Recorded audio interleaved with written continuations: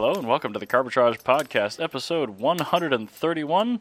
I'm Eric Berger, and beside me is my co-host Ryan Sinitsky, who is cutting apart some turtle murder rings with a key that appears to be not sharp at all.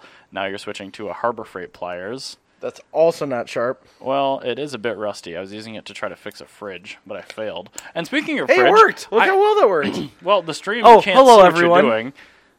Okay, all right, let's watch as Ryan saves a turtle's life.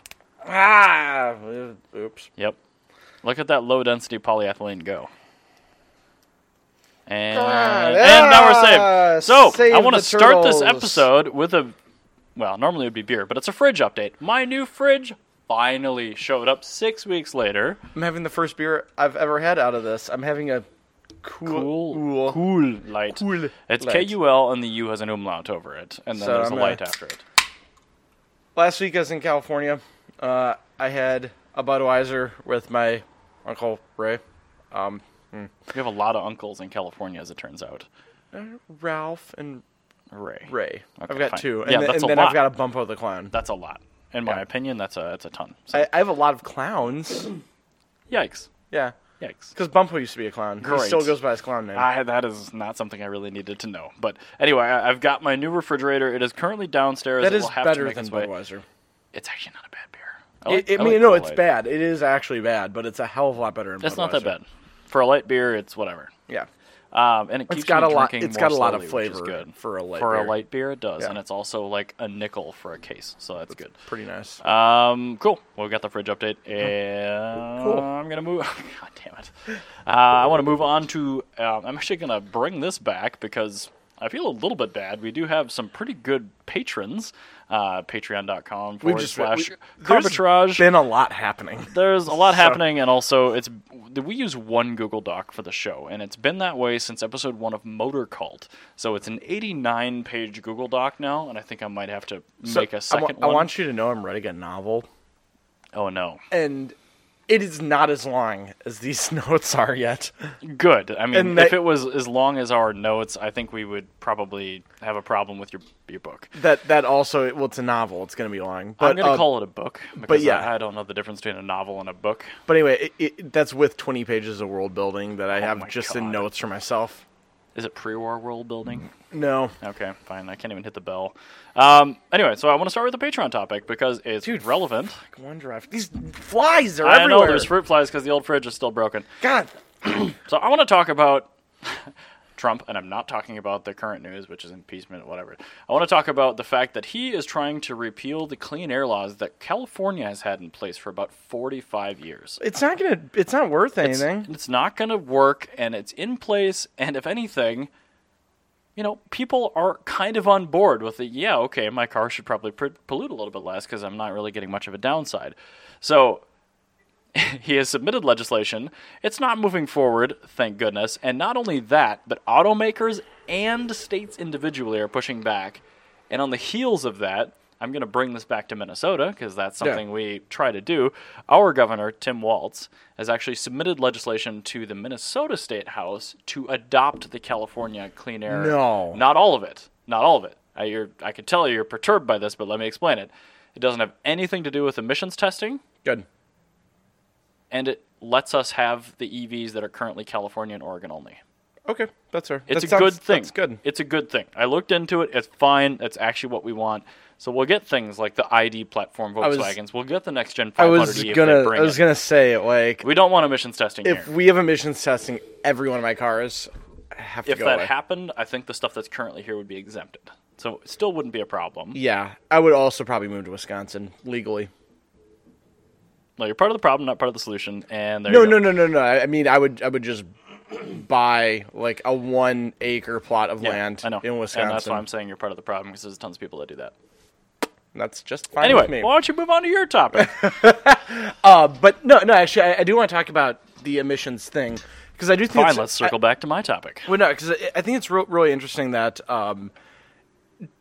Trump, Republicans, whoever, they all think that, just because I changed this law, we're going to go back to having more fuel, like gas guzzlers. Right. Why don't you do something positive and repeal the 25-year rule? No, but see, this is a thing though. Is like it's like he thinks that America exists in a bubble, and that like GM doesn't sell every Buick in China, and a world where Ford doesn't design their small cars for European emission standards because that's where they sell all of them. Right.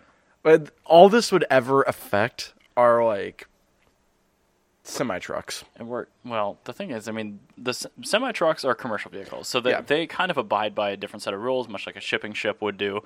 And I was just trying to come up with like what is the lowest common denominator that does and not like locomotives leave America and things like that. So yeah. honestly, the lowest common denominator with emissions are cargo ships.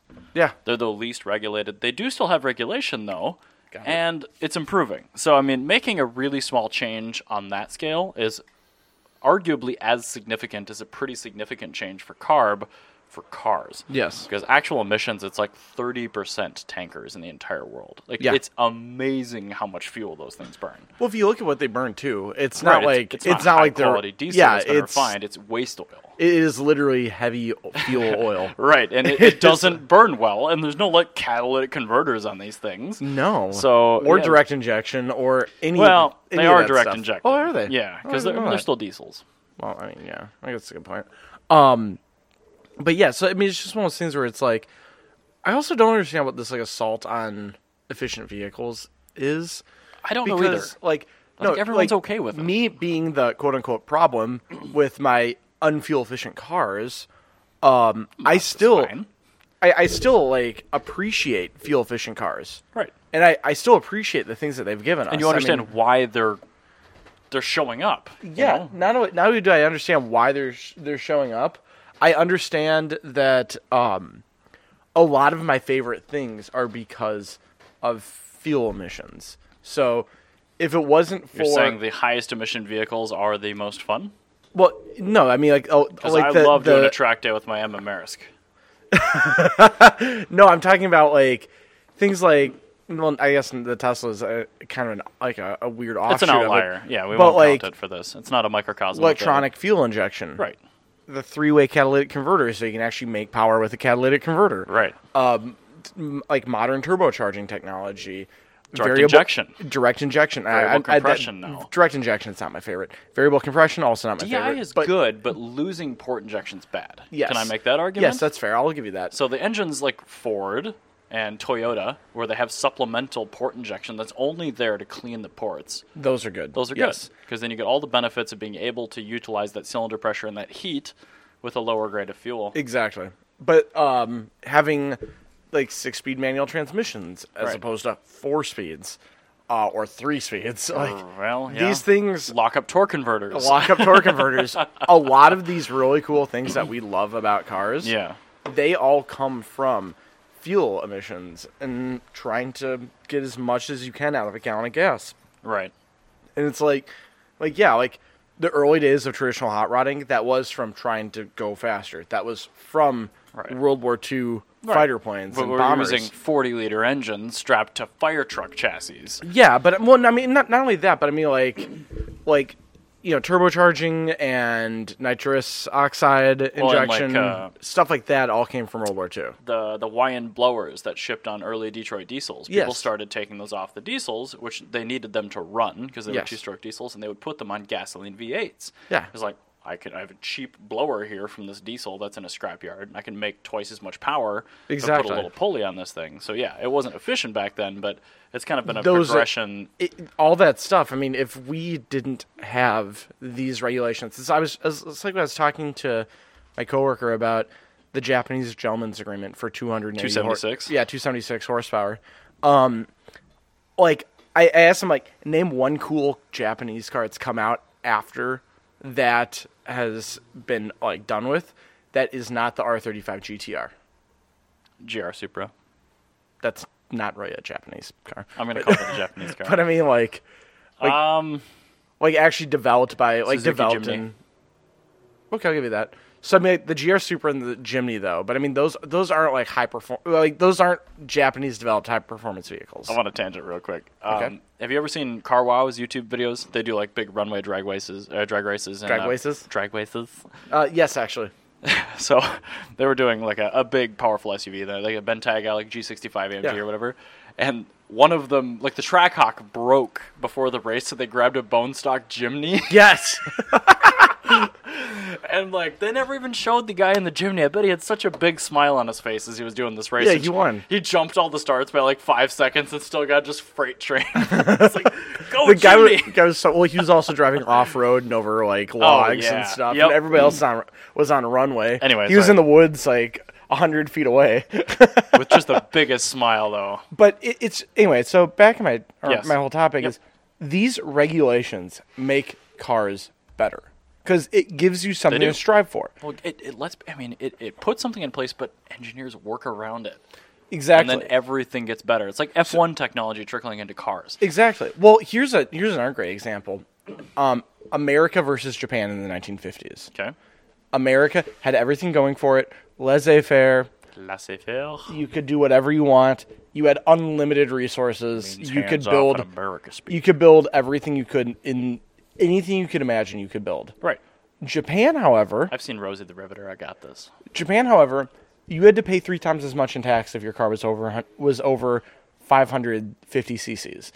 360 cc's. Oh, If you had 360, my man. Yeah, so if you had like any sort of engine at all in your car, you'd have to pay a massive tax penalty. Sure. Also, you had no steel left in the country, and you didn't have any aircraft technology that you could build from because you literally were not allowed to build aircraft, and you didn't have any military technology because you weren't allowed to have a military anymore. Do. And all your factories are bombed, so you don't have any.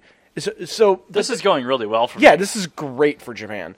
But the thing is Japan having to work around all of that. It's like a clean slate. They had a clean slate to draw from, yes. And they already had all the technology in the world, so they basically just could mulligan their entire automotive industry, which, to be fair, prior to World War II wasn't that great. You had, like, Datsun, and then you had, like, some, like, factory knockdown kits of wheelies, and that's about it. Yep. But with Japan by the 1970s, 20 years later, you had a juggernaut that destroyed everything else that was this competition because they had nothing that was in their way of just they had to move forward. Right. And taking America and trying to take away emissions testing, that's an attempt to stagnate American technology. Right. And it's And maybe even regress. yeah, and thankfully we have a globalized society, so there's no way it's going to happen That's anymore. the thing. We've gotten so close to global unified cars for like emissions and crash standards. Yeah. Like why? And that's why I think a lot of automakers are fighting back. They're like, let's keep going. We're just going to do We're this. making these for the rest of the world that's sane. So how about we just keep going for you too? We're not doing the Honda thing anymore where you had 30 different gauge clusters because every country had a slightly different regulation as to what direction your fuel gauge should read and what color the lights can be on the dashboard. And heaven forbid your speedometer reads more than 85 miles per hour. Exactly. So, Anywho. yeah, this is one of those things I think it's just ridiculous. A lot of people say, yeah, it's a good thing, without thinking at all, like even a little bit. So, yeah, I mean, it's just one of those things where I don't understand why people don't just like, just People are good at forward thinking. like spend it took me what 3 seconds after saying, yeah, I don't like this, but I understand why. Of like coming up with right, a but your litany of initial reasons. reaction was reading the headline and nothing else, which is what all of Americans do. And even then, I said, yeah, I'll just get a 1 acre plot in Wisconsin and register all my cars to Working that. around the problem. And then my immediate follow up was, this makes sense though. Like, why would you ever want to not? Why would you ever want to get rid of these? Like, these just make sense. Like, this is a problem We need I to want do have. it, otherwise there just won't be a world left. So there you go. Exactly. Yes. Anyway, now that we're done talking about my topic, I want to talk about mine. So speaking of California, I was just in California. yes. Me and Jana went for JCCS, Japanese Classic Car Show. Yep. And I kind of wanted to give some feedback on that because Okay. it was a really, really awesome show. I also took her to the Peterson and everything, but I'll let her give her responses next week when she's here. Right now, Yep. she's digging in the dirt in southern Minnesota. As is typical with Jenna. Yeah, as she does. As she does. But so I'm just going to leave this entirely on JCCS. Okay. So first off, I want to talk about the show itself. That show is put on by a group about the size of Drive Cartel, Okay. and that is a world-class event. They had, I think it was 300, 400 cars in show or something. It was a record for them, but they had so much foot traffic. They had a line for tickets that went a quarter of a mile down the road. And that was with them moving, because, Must be a big venue. no, it's a really small one. I was going to say, because like, they've had 1,000 cars at this venue where we are, and it's been fine. It was probably about the size of, like, right over there. Without the building or with the building? Like the footprint of the building. Okay. It's not bad. Yeah, 400 cars, like... That's pretty dense. That's dense, but that's manageable. But if you think about the fact that they had probably 3,000 spectators... That's a decent amount of foot traffic. 3 to That's 4,000. about a third what our peak Cars and Coffee got here, so that's Yeah. a lot. But, I mean, you also have to understand this is entirely run by a crew the size of Drive Cartel. Not anything Was the else. show as high quality as a Drive Cartel show?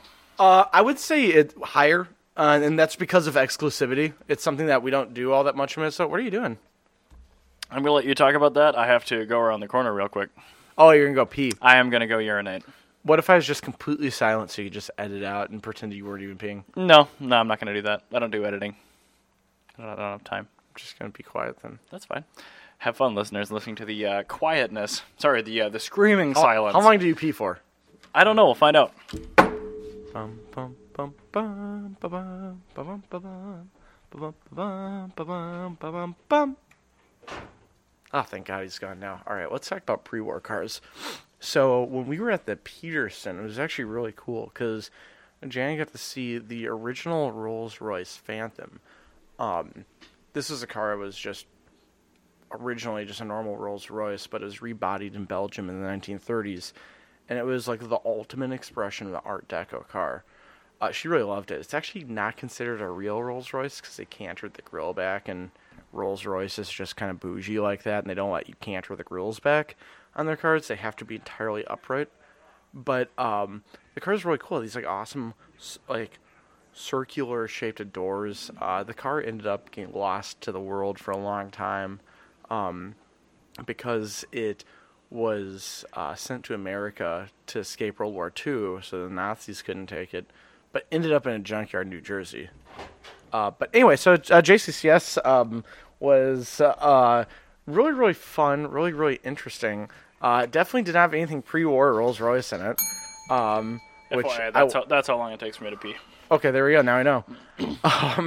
But anyway, so what I wanted to talk about, though, with JCCS was this show was the size of a Drive Cartel event. Mm-hmm. And it was entirely, like, on the level for being a world-class show. Like, I understand why everybody in the world talks about this. It's like... part of it's got to be location, but yeah. But no, I mean, it's just the quality of cars. Sure. People don't just come from California. They come from around the country, around the world, to be frank, to show off their cars. Sure. And it's like... I feel like Drive Cartel does that fairly well, but they do make some sacrifices. Drive Cartel is really good.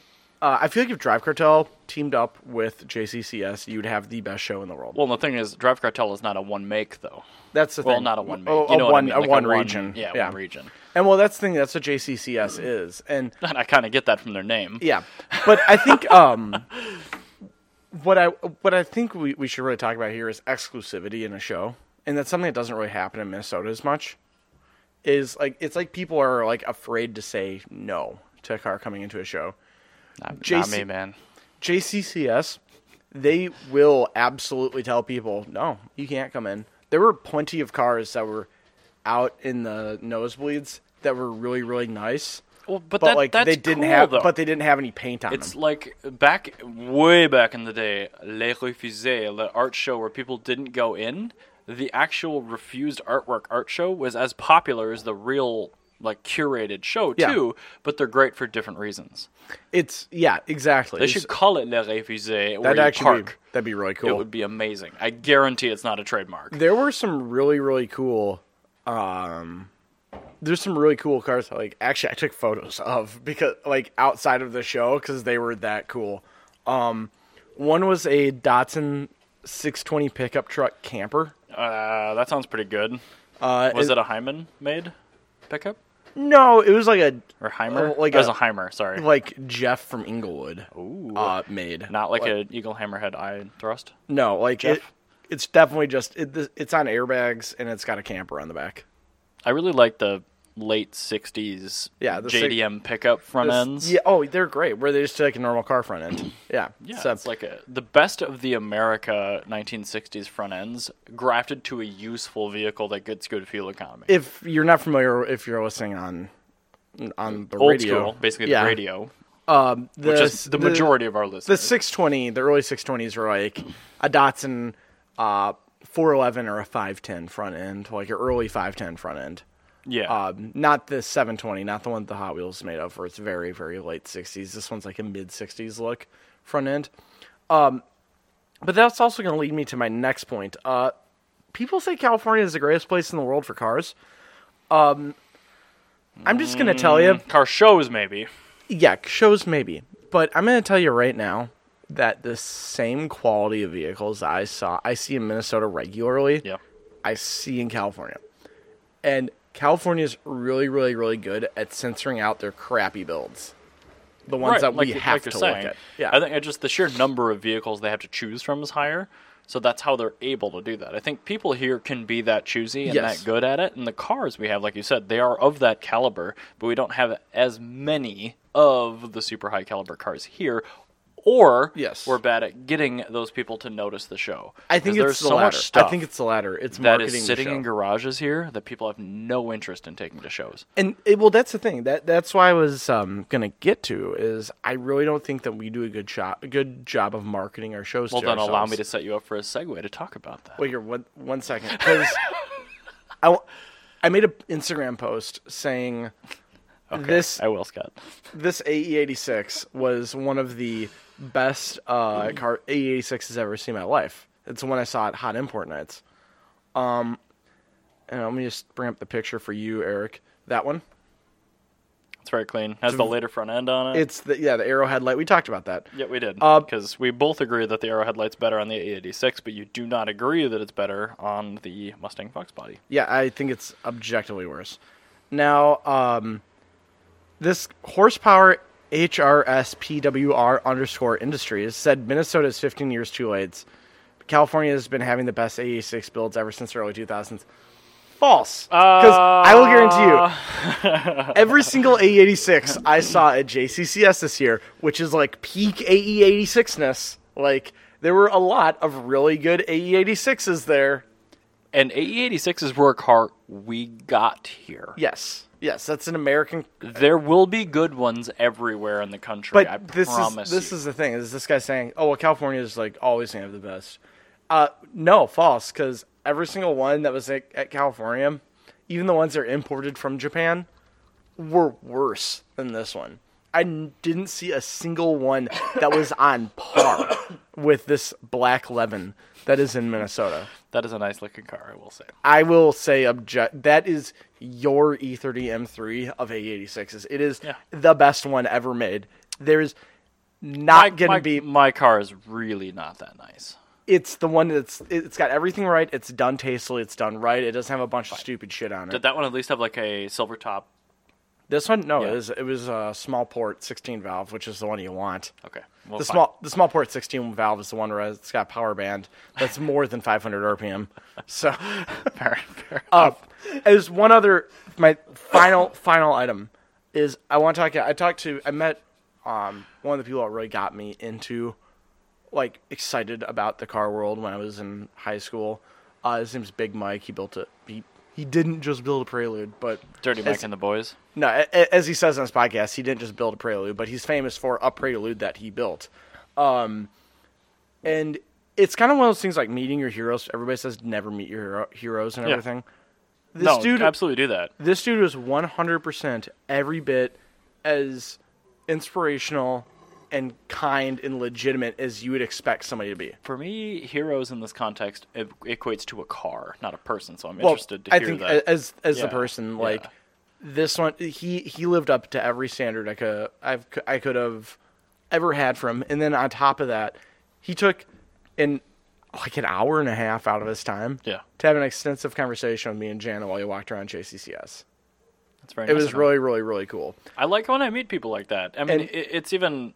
I'm usually on the other side of that equation. People Yeah. walking through in a car show like today, Cars and Caves.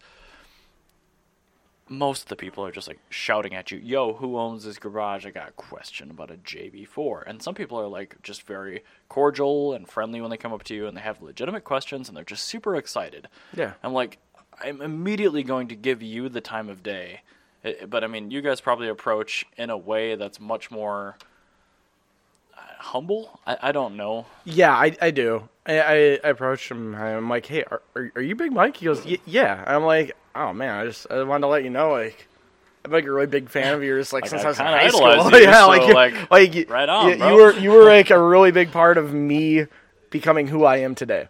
But like a big part of me, like, being into Japanese cars, building them, giving me like Did really he make you interested in them. Jewish? No. Oh, okay. But I do want to shout out his podcast. It's called the Think Bigger Project, and the Think Bigger Project podcast. And his whole thing is where he's really motivational with like everything he does. He's super duper motivational.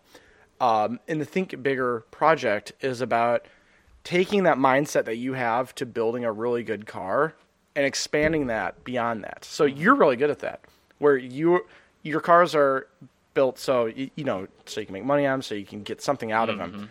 A lot of people, they just build a car, and that's just the end of it. Like, that's their end game, is to build a cool car. Right. But what Big Mike did is he built his Prelude, but he's like, I didn't build it just to be a cool Prelude.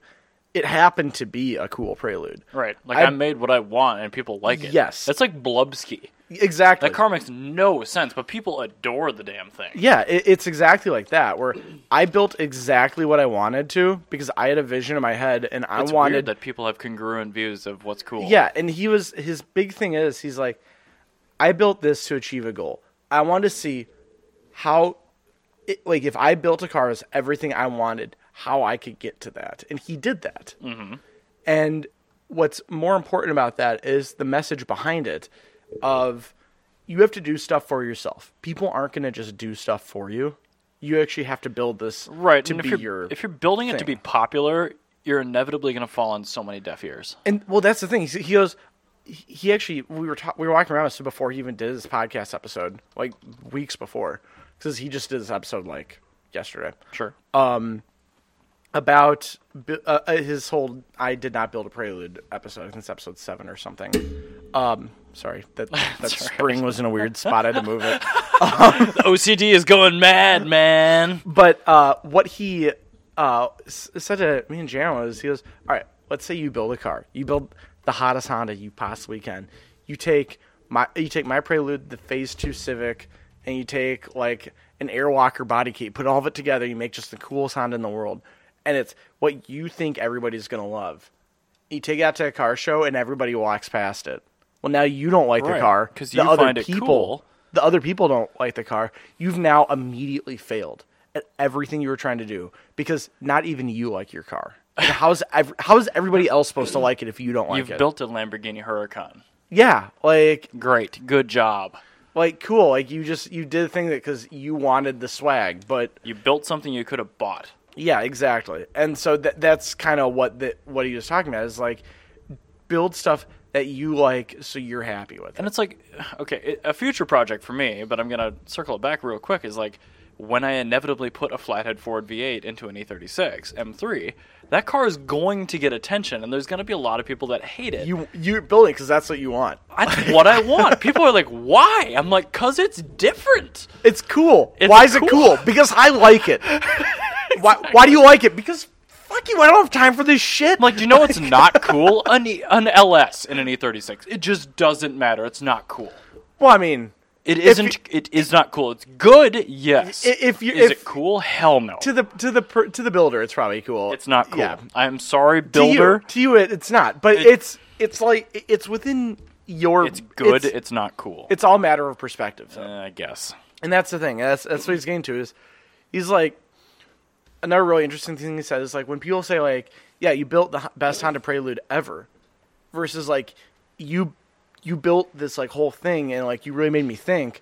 Saying that like you built the best Honda Prelude ever is like cool, great. I built like one of 6 well-known cars, so that's really like a small compliment. Right. Whereas I prefer the term backhanded. Yeah, but like if he's like, hey, you really inspired me to do something, that's a totally different thing. I think that's a really, really cool insight that he has. Anyway, Big Mike, real life, just as cool as he is on his podcast, as a celebrity and everything. So there you go. Good. Go focus your attention on this man instead of the Tavareshes and the Doug DeMuros and the Tyler Hoovers of the world. Exactly that. Yes. Go give these people attention. Yeah, Big Mike is exactly who you need to talk to.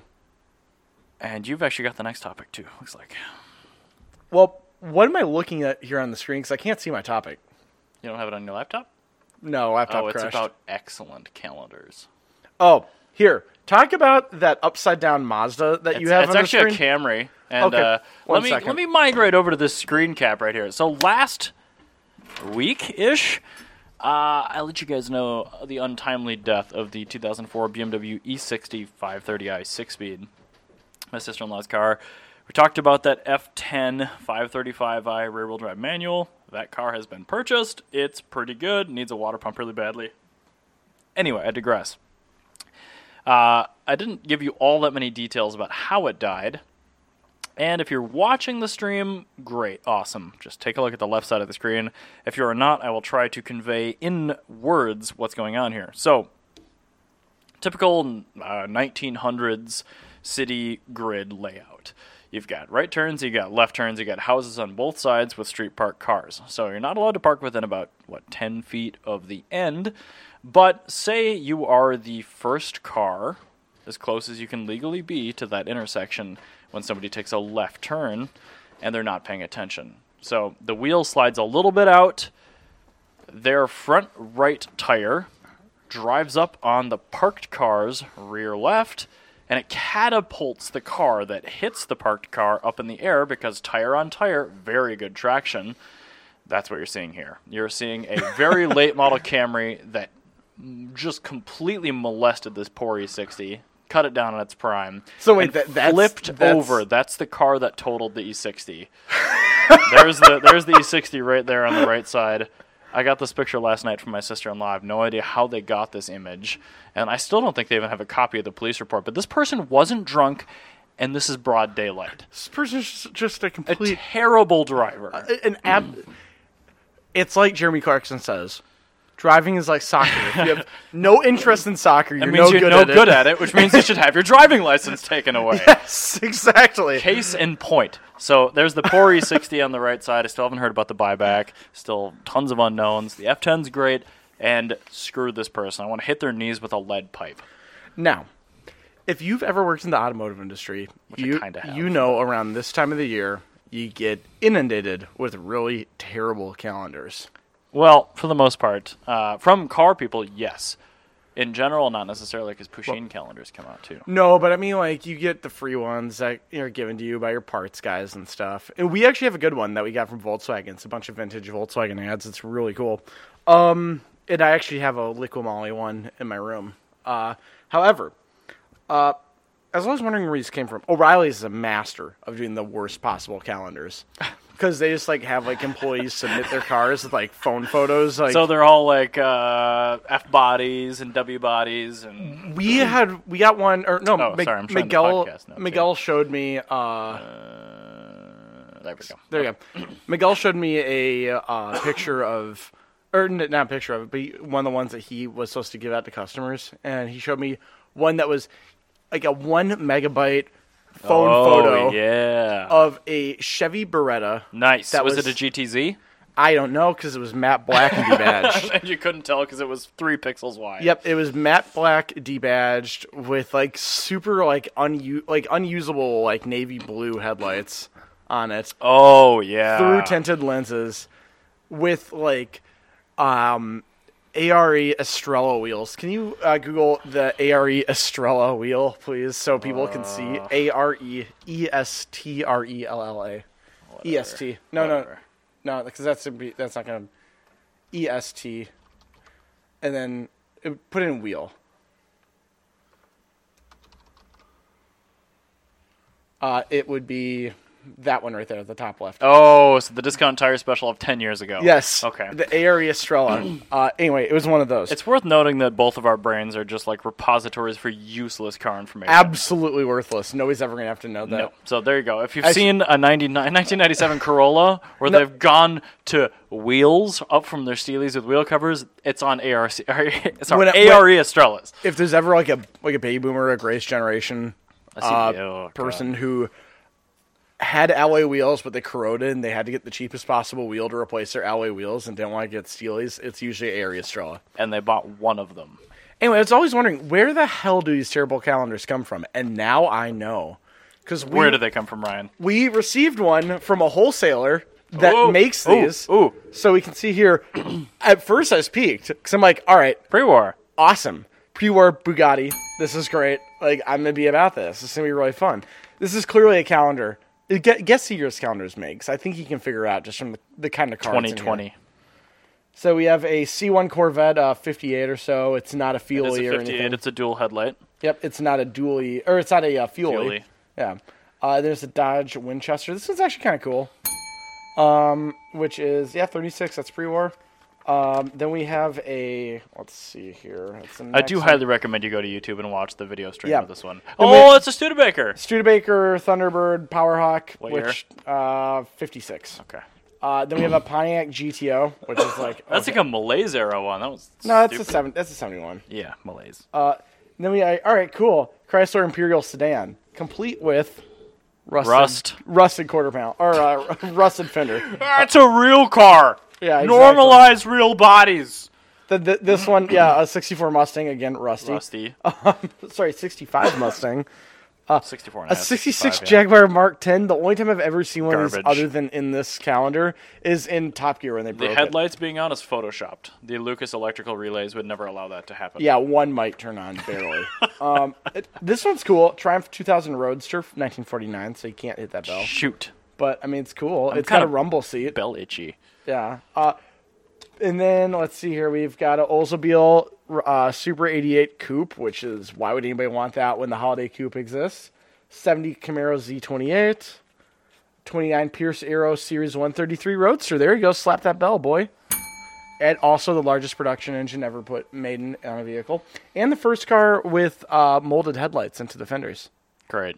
Everything after that. I'm not interested unless it's Duncan Pitaway's 28-liter Fiat. And the Lamborghini 350 GT. That's pretty cool. Yep. And then, the last one is the 1937 Bugatti Type 57S Atlantique Coupe. Now, this one's also a clone. This is not the real one. Yeah. It doesn't. The wheelbase is totally wrong. The wire wheels they had alloy wheels. Yeah. These are worse. This isn't real. Anyway, that's disappointing, and people should be ashamed of themselves. You can obviously tell from the quality of those photos, the style of those photos, that was put together probably in like the early 2000s or late 90s. Maybe. And the car choice. The cameras definitely were, and the cars definitely were. The cameras, those are all boomer garage charms. Exactly. Yeah. But anyway, we got that because they're like, hey, you should give these to your customers. No! Oh, cool. I don't want them to have the wrong idea. No. I can easily just take 12 pictures of customer cars in our parking lot, slap them onto a piece of paper, and staple them together. Hashtag ask me about cheap Phaetons. Yeah, exactly. But, so now O'Reilly's is a master of that, and we're into that part of the year, and if I get some real good ones, I might at least... I was honestly expecting worse with O'Reilly in the title. Oh, don't worry. Miguel hasn't given me this year's O'Reilly. I'm sure that there's going to be like a Cadillac Alante, like hot rod, that will be in it or something. Just something terrible. What they should have done is they should have done the Mosler Twin Star, and they should have done it with an Alante instead of the Eldorado. That would actually been kind of. That actually would have been kind of cool. Yes. Yeah. I want to talk about French stuff. If you're done with that story. Merci, Twingo. So the 2CV. We all know and love this vehicle, especially for its initial design constraints of having to drive over a rough field at 30 miles an hour. Without breaking eggs. And you can wear a hat in it. And you can wear a hat because it's very tall. And also Michael's is great.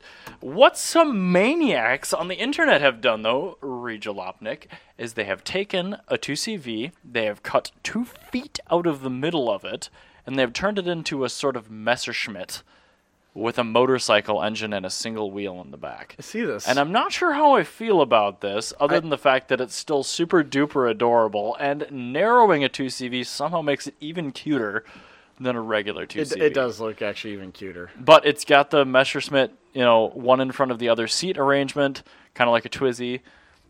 And they've kept all the charm of the interior. Like, it still has like the cardboard side panels. It still has the really nasty vinyl upholstery. I kind of like it. And, of course, the first comment is a Messerschmitt photo. It does look like a Messerschmitt. It's a less endearing Messerschmitt. It is, but it's also French, which is kind of kind of neat. Vichy French. I tried to click on the video, and then we got an ad. Oh, okay, we're not another ad. We got 2 ads. So let's So go ahead many and ads, close out of yep. this, because you're not getting ad revenue from us. Screw you. Now we're back. Okay. No. Anyway, I that's have how it lost works. interest at this It's a point. bike engine, so you don't get the cool, weird dash in-out manual shifter. But it's a 2CV. You gotta love a 2CV. I do. But and now that's it's a the thing. rear-wheel drive 2CV. They've lost a lot of the charm for me, at least. They have. Because it's the 2CV takes a package, and when you muck with the 2CV, it makes it less great. It does. I mean, the thing was so pure to begin with. By the way, Le Peterson has a 2CV Sahara. Did you steal it? We were. I love that Jenna messaged me. It's like, the tour guide is so enthused that I love 2CVs and French cars. I'm like, yes. Yeah, it was really, really cute. You guys probably got along very, very yeah, great. the at tour guide was great. That's a great museum. Now, speaking of maniacs, Yes. I have pre-war news.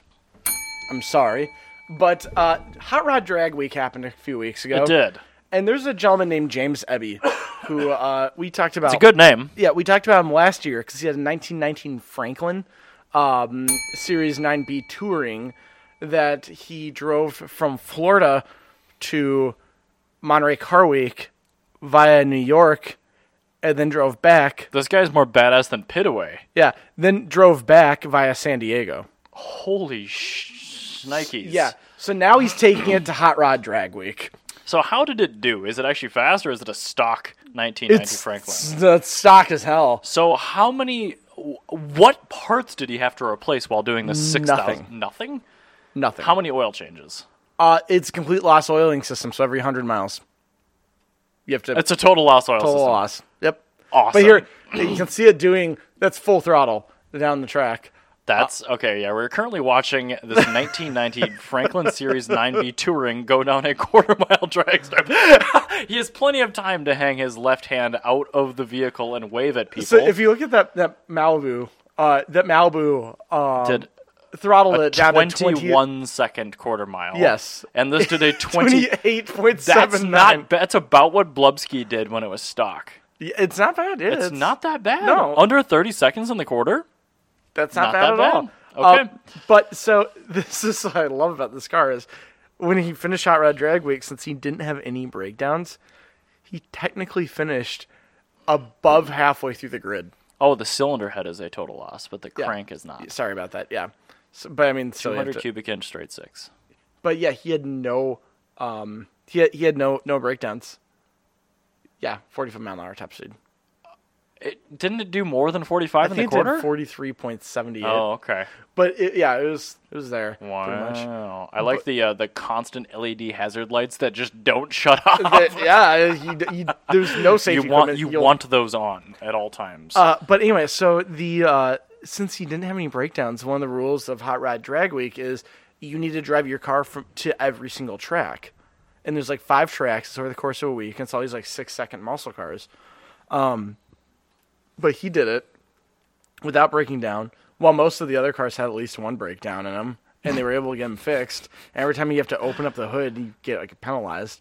Oh, well, he doesn't have to. Well, can you add oil without opening the hood? Well, every time you open up the hood and like actually have to replace a part. Okay, all right, fine. Yeah, every time you have to replace a part. So he's doing fine then. Yeah, but yeah, so he finished over halfway through the grid because so many cars break down during that and just can't make it. So last year, Muddy Car Mods brought out their Barra swapped Toyota Cresta. That is a really cool car. Yeah, and they drove it. They did the sealed hood challenge on it, where they actually tape your hood shut, and if it comes unsealed, than your. It's a Barra. It's fine. Well, they chose to do it at Mighty Car Mods. They're like, well, we can't find parts anyway, so. Yeah, that's a good point. I think if it wasn't for oiling, James Eby would have probably done that too if he didn't have to oil it constantly. Yeah, I don't think that should count. There should be like an appeals committee or something like that. But that's cool. Yeah, that's very, very, very cool. I don't like the car, but I appreciate the man's balls. I absolutely love that somebody with a pre-war car had the balls to just take. I want more people with pre-war cars to do that. Like we now have 5-second daily driven vehicles. Yeah. It's so why not? Yeah, so take your piece of crap on here. Fine. Yeah, nobody cares anymore. Like the world is open. Like yep. Like we've beat it. Now just have fun with it. Exactly. So yeah, take your Auburn boat tail speedster and take that out to the drift day. I'm gonna take my flathead twin turbo E36 on drag wake. Screw it. Yeah, exactly. That'd be so much fun. I could not do the sealed hood challenge with that car. No, absolutely not. But you can still take it. And I think if you are currently the owner, can you imagine how wet that V8's gonna sound going down a drag strip? Oh, it just sounds so gross. It just sounds like there's no gas that's actually being burned. But it'll have mega squirt. If you're the owner of a Packard Twin 6. That sounds old enough for the bell. Yes, it is. You immediately have to take that out to an HPDE event. Seriously, you want to be relevant, old person? Yes. Take your old boomer, greatest generation car out to the drag strip. Greatest generation? Edwardian? Fine. If you have a brass car, if you have a car that predates chrome plating, I'm done talking about old shitty cars. You got to take that out to a bracket drag. Fine, yes, do that. I'm gonna use this crummy ass segue. Okay, so we're talking about these 5-second drag weight cars. I want to talk about regular lease special cars doing drag times. So, Modern Automotive Performance, it's a very well-known tuning shop in the Twin Cities here. They have a couple of shop cars. Notes are all over our stream. It's fine. It doesn't matter. They're going to, fine. YouTube people, congratulations on knowing about the topics for today. And Wednesday. No, actually, it's going to be next weekend because I'm out of town, so we're going to drop them on Saturdays. Yeah, there's a lot of bugs in here. Yeah, and that's a plasma screen, so I'm not touching it anymore. It's an LCD. I got it on Marketplace. You're fine. Perfect. They have 2 shop cars right now that they own. One of them's a Giro Supra. We're not talking about that today. The other one is a new Honda Civic Si manual. So they have been stressing this little 1.5 turbo to see exactly what they can get out of it. And I'm good friends with the tuner there. We've had the tuner on the show before. We have. Brian May, who's somebody that I'm not allowed to very talk special, to and you're person. not allowed to talk to because you guys just talk forever. But we're all together on Thursday. They have scattered one engine already, but it was due to over revs from flat-foot shifting while doing drag time. So they put another stock engine in it with a GT35R billet wheel turbo, and they had to throw nitrous at it to finally scatter it. It was 487 wheel torque on a stock unopened 1.5 junkyard turbo engine. That was also out of a crash, so... and it's been over-revved numerous times flat-foot shifting it, and it has M6 metric rod bolts, which, to put it in perspective... M6? M6. The entire bolt force holding the rotating assembly of this engine together is akin to what you would find on a typical daily driver door being held on a car. Yeah. Those are M6 bolts. And that's Go open the door to your car, very, very likely. The bolt holding the door to the hinge is an M6. Yeah, that's insane. And this has 487 torque at the tire running through 8 of those. Is that Uggaduggas or pound-feet? Or foot-pounds? That's Uggaduggas. Uggaduggas? All right. Yep. It's 0.5 Uggaduggas. So I just want you to know, so there's some talk that Andrew Chase either has or is in contention for the highest horsepower ever put out of a GSR, unopened B18? head bolt. Yeah, B18C1. That's a good engine. Yeah. And he puts out 400 horsepower.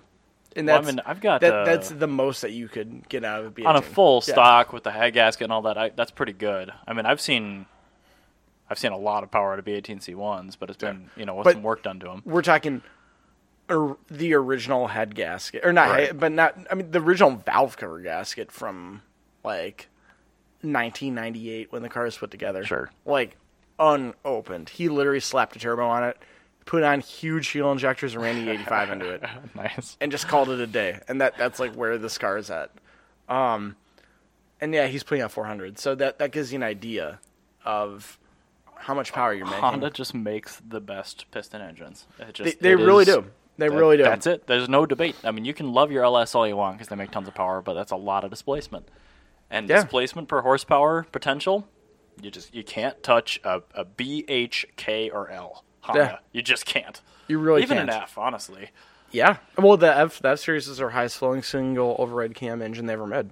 But yeah, and it is absolutely true, and it's one of those things where I love Toyota, and I used to be like the biggest fan in the world of Honda, but like I will say The Honda J engines is. are great too. They are, but I will say that Honda is objectively probably the best engine builder. Like think of a K24A2. I think it's 2.4 liters. Yeah. Unopened, you can make 600-700 horsepower out of that engine. oh yeah, You, yeah, you totally. look at a 2J. look at 3 liters, you can make 1,000 easy. yeah. So easily. it's on that platform, but a K is an all aluminum engine that weighs like 200 pounds, And that- and a J is like 750. well, the thing pounds. is, Honda's audacity to have every one of their engines be like that. right? Where like Toyota, like yeah, they make really really good engines. They do. and they're very reliable. But like a Honda D series, you can get 100 horsepower out of that all motor. Easily, they ship And that- with that. Well, not a D series, but I mean like Some that's Ds do. that's a single overhead cam, fuel efficient, like subcompact car engine. Like a D16 Z6 will easily make that. Yeah, well, I mean stock makes like 120 maybe, Right. which is still pretty awesome for a 1.6 It's single fun. cam. It's very linear. It's good torquey. But I mean, medial like engine. you can like my Y8 Mini Me they have that's a A6 D16 A6 with the Y8 VTEC cylinder head on it. Mm-hmm. That's 160 horsepower engine all day long and it's capable of 180 even. Oh, there's people that, I mean, Yeah. you're limited You can- by the cylinder head on those, but there's people that make a lot of NA Well, horsepower out of that's these. such as Y8. So Y8's Right, the VTEC, not. That's yeah. the not. No, it's the not limited one. That's the better flowing one. So okay. I The must wa- be thinking about the Z6. The Z6 is a really good cylinder head, but the Y8s have a smaller. I'm ashamed that I know what these are. Yeah, the Y8 actually has a smaller I didn't know that, compression dome, so but it's I a do little bit higher know the compression. 2 best cylinder heads for a D series, and I shouldn't. Yeah. So There you go. The best non-VTEC is the A6. But anyway, that's enough. In the interest of being able to give you an episode per week for the next 2 weeks, What did probably we have learn to, today? Call it after this. You go first. I got to think. I wasn't paying attention. So the thing that I learned in the last week, because it's still technically, what time is it? 12. It's 10 a.m. in California. So It's just the about thing. 1 The p.m. thing that I learned this week is that just because somebody's like a big celebrity or in a community, I mean, I shouldn't say he's not like Brad Pitt or anything, but like Right. if somebody's well known in the community, sometimes they are just as genuine as they come off as. It's rare, but it exists. Some people are as good as you imagine they will be. Yes. So meeting your heroes is okay. It is okay. Excellent. It's a good filter. What did you learn? I learned that it is ridiculously expensive, time-consuming, and difficult to replace a refrigerator. Yes, it is. It's like a graphics card. I'll let you know when it actually happens. It's like a graphics card when you're not planning on it. Graphics card. Oh god, yeah. Yeah, that's Oh, what I have thank to you. do right now. The Red Devil finally died. Oh no, Yeah, well, that's a bummer. yeah. It might still be under warranty. No, it is from that my whole blue screen thing. I think it fried it like internally. So Bummer. Make sure it's not just your power supply or something. no, power supply's good. All right. Well, that's a bummer. Bye bye.